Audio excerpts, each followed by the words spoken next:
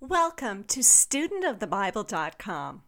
I'm your host, Renee, and I'm a student of the Bible. If you're new to the Bible, welcome, and thank you so much for making that decision to start to listen to my podcast, and hopefully you're listening to others as well. My podcasts are appetizers, and I hope it encourages you to dig deeper into the Word. And if you're a long-time student, thank you so much for deciding to listen to my podcast as well. And I hope that you pray about how potentially you could share this information with others. I hope you are blessed by this podcast, and I look forward to getting feedback from you. If you have comments or questions or concerns, please leave it on my website, studentofthebible.com. Welcome to my podcast series on Mary, the mother of God, and Joseph, his earthly dad. During this series, I'm hoping to share with you some information on what life was most likely like for this young couple 2,000 years ago. First, can you imagine having the title Mother of God or Earthly Dad of God? Being a mom or a dad comes with a lot of responsibility, but can you just imagine being the mother or earthly father of God? You definitely would not want to screw this up. We laugh that when your kids are born, they don't come with an instruction manual or an on-off switch. As parents, we continually second-guess our parenting decisions. But truly, just for a minute, think about this. How would you parent God? Would you discipline him? Would he even need discipline? I would not want to be the one who spanked baby Jesus. As parents, you often fantasize when you look down at your tiny baby's face, like, gosh, I wonder what they're going to be when they grow up. A doctor, a painter, a scientist, or president of the United States. Okay, well, maybe not that one. But this baby comes with a title, and it's pretty darn awesome. Emmanuel, Son of God, Counselor, Prince of Peace. When you look at a baby and you try to figure out, who do they look like? Maybe they have Uncle Fred's bald head, or Aunt Ruth's double chin, or your great-grandmother's eyes. But for Mary and Joseph, they looked down into the face of God. Whoa. You're probably familiar with the rather unusual circumstances surrounding Mary's pregnancy. The gospel writer Luke, who we understand to have been a very learned Greek Gentile and a physician, he tells us that Mary became pregnant by the Holy Spirit. Now, here's the thing. Doctors, even 2,000 years ago, knew how babies were made. Interestingly, unlike Matthew's gospel account of the birth of Jesus, which is told from Joseph's perspective, Luke's gospel account of Jesus' birth seems to have been told from Mary's perspective. And Luke tells us, which he believes to be true, that Mary was visited by an angel and was told that she, a virgin, was to bear a son. As a doctor, Luke would know that, honestly, every birth is a miracle in a way. But what Mary tells him is really and truly a miracle of unprecedented proportion. As a doctor, Luke is a man of science. As a Greek, Luke is a man of detail. And as a non-Jew, Luke is going to be super skeptical of these wild claims of a virgin pregnancy. And so Luke starts his gospel by explaining all the research he's done to validate what he's about to tell us. This is in Luke chapter 1 at the very beginning, verses 1 through 4. Many have undertaken to draw up an account of the things that have been fulfilled among us, just as they were handed down to us by those from whom the very first were eyewitnesses and servants of the word. With this in mind, since I myself have carefully investigated everything from the beginning, I too decided to write an orderly account for you, most excellent Theophilus. Now, the word Theophilus literally means those who love God, so that you may know the certainty of the things you have been taught, unquote. Now, after this introduction, Luke takes us to our first miraculous birth, but a miraculous birth through natural means. We find out that an old priest by the name of Zechariah and his childless wife Elizabeth are going to have a son that shall be named John. This is going to be John the Baptist. Now, this story is incredible because Zechariah, while he's lighting the candles in the temple, is visited by an angel named Gabriel. And he's told that his prayers have been heard and that his wife is going to bear him a son. He learns that this child will be filled with the Holy Spirit from birth and that he will bring many back to the Lord their God through him, and that this child of theirs will go on before the Lord in the spirit and power of Elijah. We also learn from Luke that Zechariah is struck with an inability to speak again until his child is born, named and circumcised.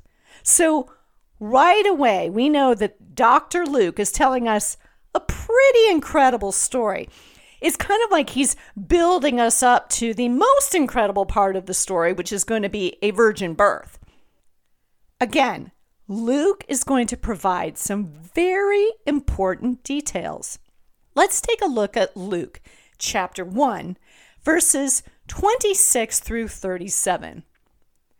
In the 6th month of Elizabeth's pregnancy, God sent the angel Gabriel to Nazareth, a town in Galilee, to a virgin pledged to be married to a man named Joseph, a descendant of David. The virgin's name was Mary. The angel went to her and said, "Greetings, you who are highly favored. The Lord is with you." Mary was greatly troubled at his words and wondered what kind of a greeting this might be. But the angel said to her, "Do not be afraid, Mary. You have found favor with God. You will conceive and give birth to a son, and you are to call him Jesus. He will be great and will be called the Son of the Most High. The Lord God will give him the throne of his father David, and he will reign over Jacob's descendants forever. His kingdom will never end." "How will this be?" Mary asked the angel, "since I am a virgin?" The angel answered, "The Holy Spirit will come on you, and the power of the Most High will overshadow you. So the Holy One to be born will be called the Son of God. Even Elizabeth, your relative, is going to have a child in her old age, and she, who was said to be unable to conceive, is in her 6th month. For no word from God will ever fail." Or some of your translations may say, "For nothing is impossible with God," unquote. And then I think we probably learn more about Mary in the next sentence than in the whole rest of the Bible. This is how she replies in Luke chapter 1, verse 38. "I am the Lord's servant," Mary answered. "May it be to me as you have said," unquote. Wow. First, did you notice that Mary was not scolded like Zechariah was? Luke tells us that when the angel came to Zechariah and told him Elizabeth was pregnant, he asked the angel Gabriel, "How can I be sure of this? I'm an old man and my wife is well along in years." The angel answered, "I am Gabriel. I stand in the presence of God." He's really letting him have it here. Gabriel has serious street cred. Listen to this. I have been sent to speak to you and to tell you this good news. And now you're going to be silent and not able to speak until the day this happens, because you did not believe my words, which will come true at their proper time." Unquote. So we have the reaction, "How can I be sure of this?" versus Mary's innocent reaction, "How will this be since I am a virgin?" Mary isn't asking for proof. She's just asking, how did it happen? Honestly, she's probably thinking that her sex ed class definitely gave her false information. "I knew it! I knew kissing could get me pregnant."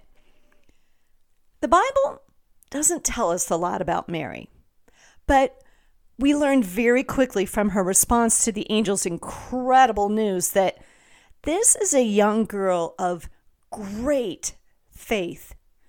Being a young, unmarried, pregnant female in ancient Jewish societies, not an ideal situation. We don't know about Mary's economic situation, but Nazareth at the time was a really small town, probably of about 500 people. And so chances are Mary was from a family of modest means. Perhaps you have heard this story from the viewpoint that Mary would have been shamed that she was not married and pregnant.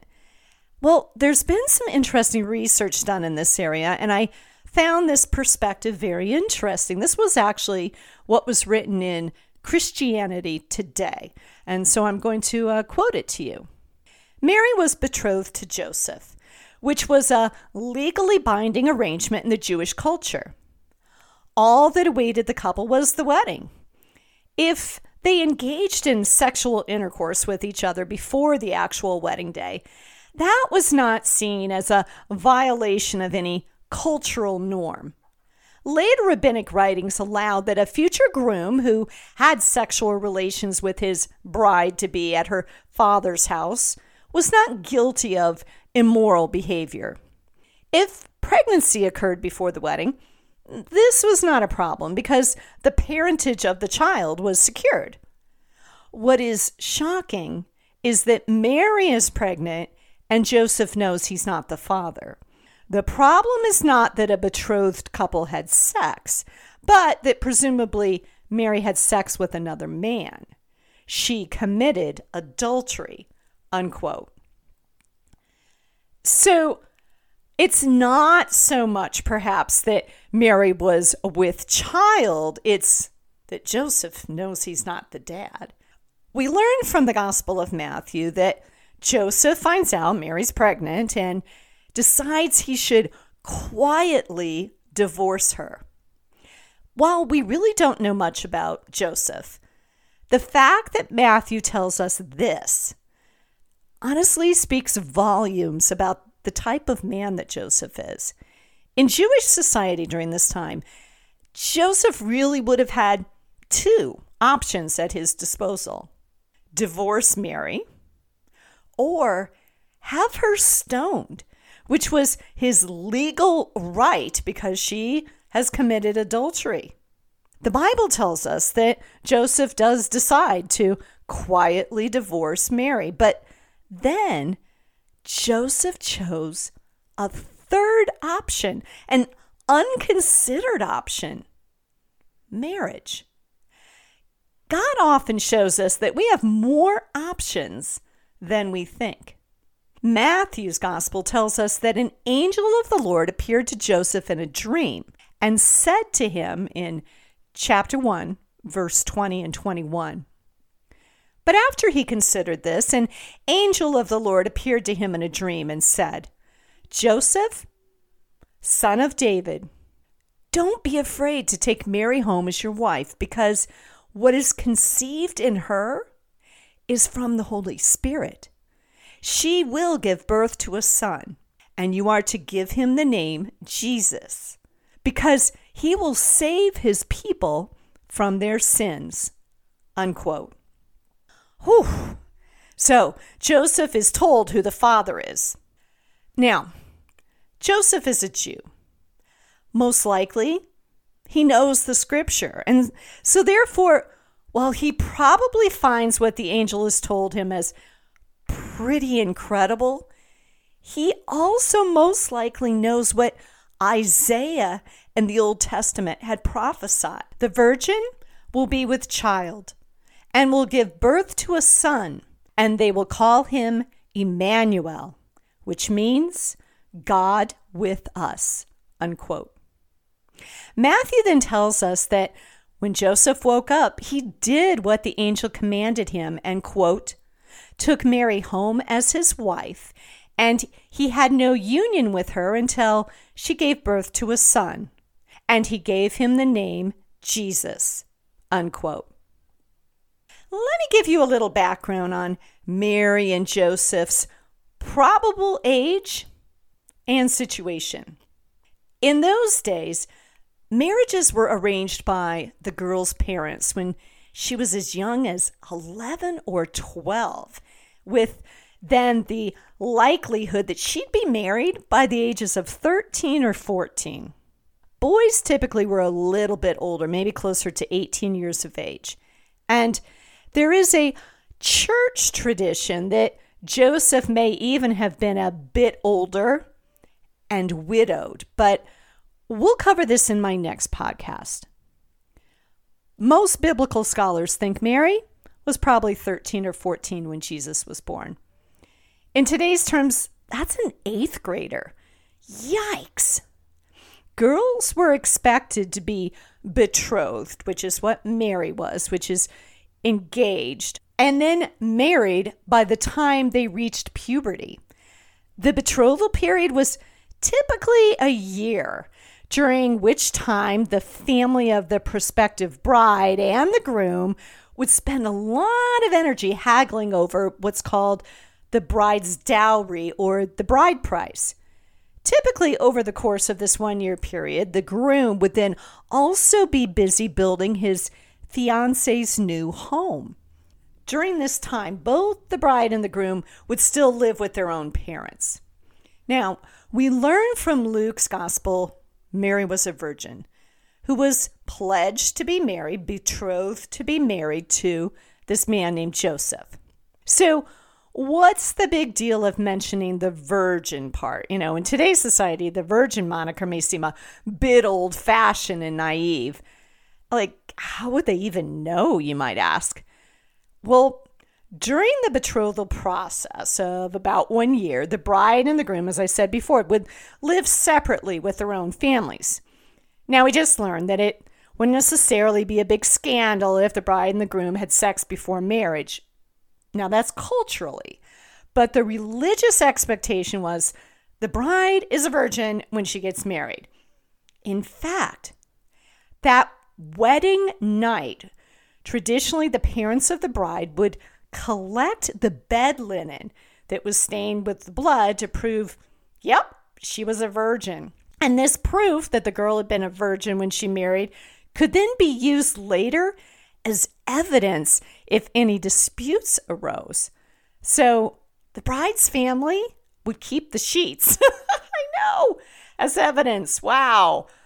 Also, a side note, from about 500 BC on, Jewish weddings, they were typically a week-long affair, but the actual consummation of the relationship would be on a Wednesday, so that a husband, if he found his bride was not a virgin, could go to court and lodge a complaint on Thursday because the courts were still open, because remember, Friday evening at sundown, they would be closed because of the Sabbath.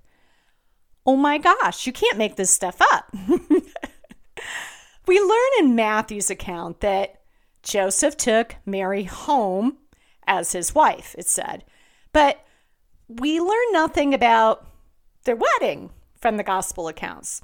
Now, in those days, it seems likely that Mary and Joseph would have known each other since childhood because Nazareth, as I said, was a really small town.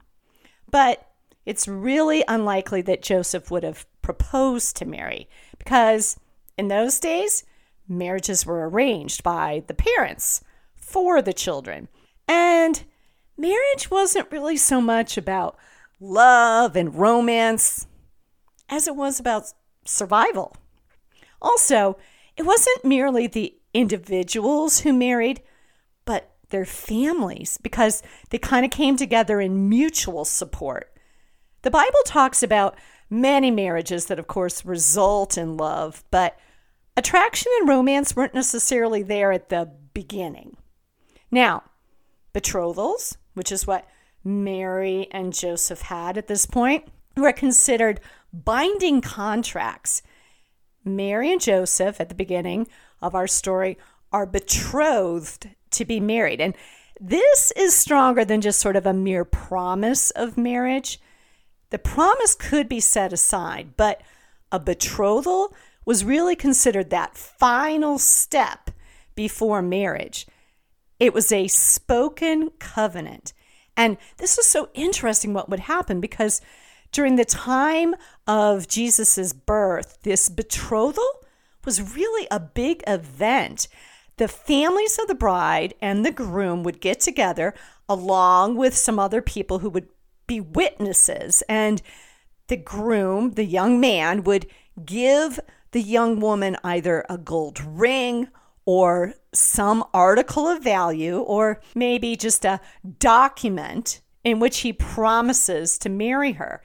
And then he would say something like this: "See, by this ring or this token, thou art set apart for me, according to the law of Moses and of Israel."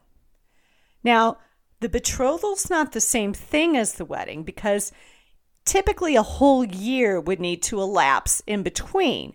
But it's during this period of about a year between the betrothal and the wedding that Mary finds out she's now pregnant by the Holy Spirit. So you've probably heard something called a dowry. In ancient Jewish custom, it was the groom or his family that paid the dowry or the bride price to the father of the bride. Why pay the bride's father? Well, the bride price was basically an acknowledgement that the groom is taking away a daughter. And so there's a loss to the bride's family. The bride's family would be losing a working member of the household. Although I think with my family, it was just the opposite. I'm pretty sure my dad considered paying off Jeff just so he could take me off his hands. Just kidding. Although at the rehearsal dinner, my dad did say something about the check being in the mail. I don't know. Also, during these ancient times, a part of the dowry was to be set aside for the bride, just in case her husband died prematurely. So it was very, very important.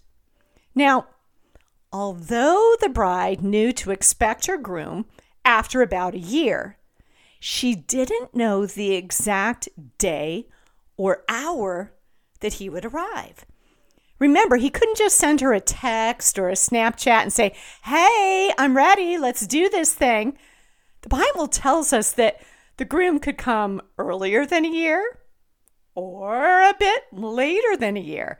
And it was the father of the groom who actually gave the final approval for him to return to collect his bride.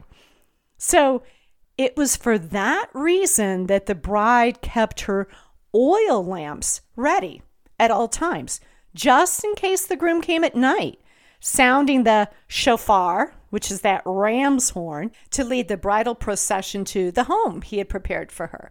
And this is what Jesus was talking about in the parable of the 10 virgins. You can find that in Matthew chapter 25, verses 1 through 13.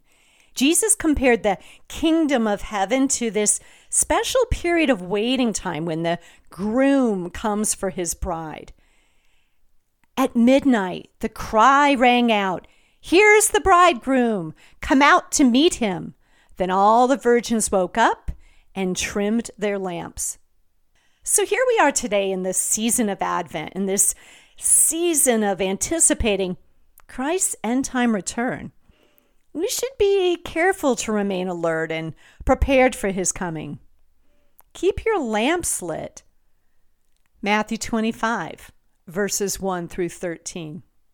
At that time, The kingdom of heaven will be like 10 virgins who took their lamps and went out to meet the bridegroom. 5 of them were foolish, and 5 were wise. The foolish ones took their lamps, but did not take any oil with them. The wise ones, however, took oil in jars along with their lamps. The bridegroom was a long time in coming, and they all became drowsy and fell asleep. At midnight, the cry rang out, "Here's the bridegroom! Come out to meet him!" Then all the virgins woke up and trimmed their lamps. The foolish ones said to the wise, "Give us some of your oil. Our lamps are going out." "No," they replied, "there may not be enough for both of us and you. Instead, go to those who sell oil and buy some for yourselves." But while they were on their way to buy the oil, the bridegroom arrived. The virgins who were ready went in with him to the wedding banquet, and the door was shut. Later, the others also came. "Lord, Lord," they said, "open the door for us." But he replied, "Truly, I tell you, I don't know you. Therefore keep watch, because you do not know the day or the hour." But about that day or hour, no one knows, not even the angels in heaven, nor the Son, but only the Father. Unquote. Were Mary and Joseph ready for all that God had in store for them? We know from the Bible that they both had great faith, and that faith carried them through the brightest and the darkest days. Keep your lamps lit. Have a blessed day.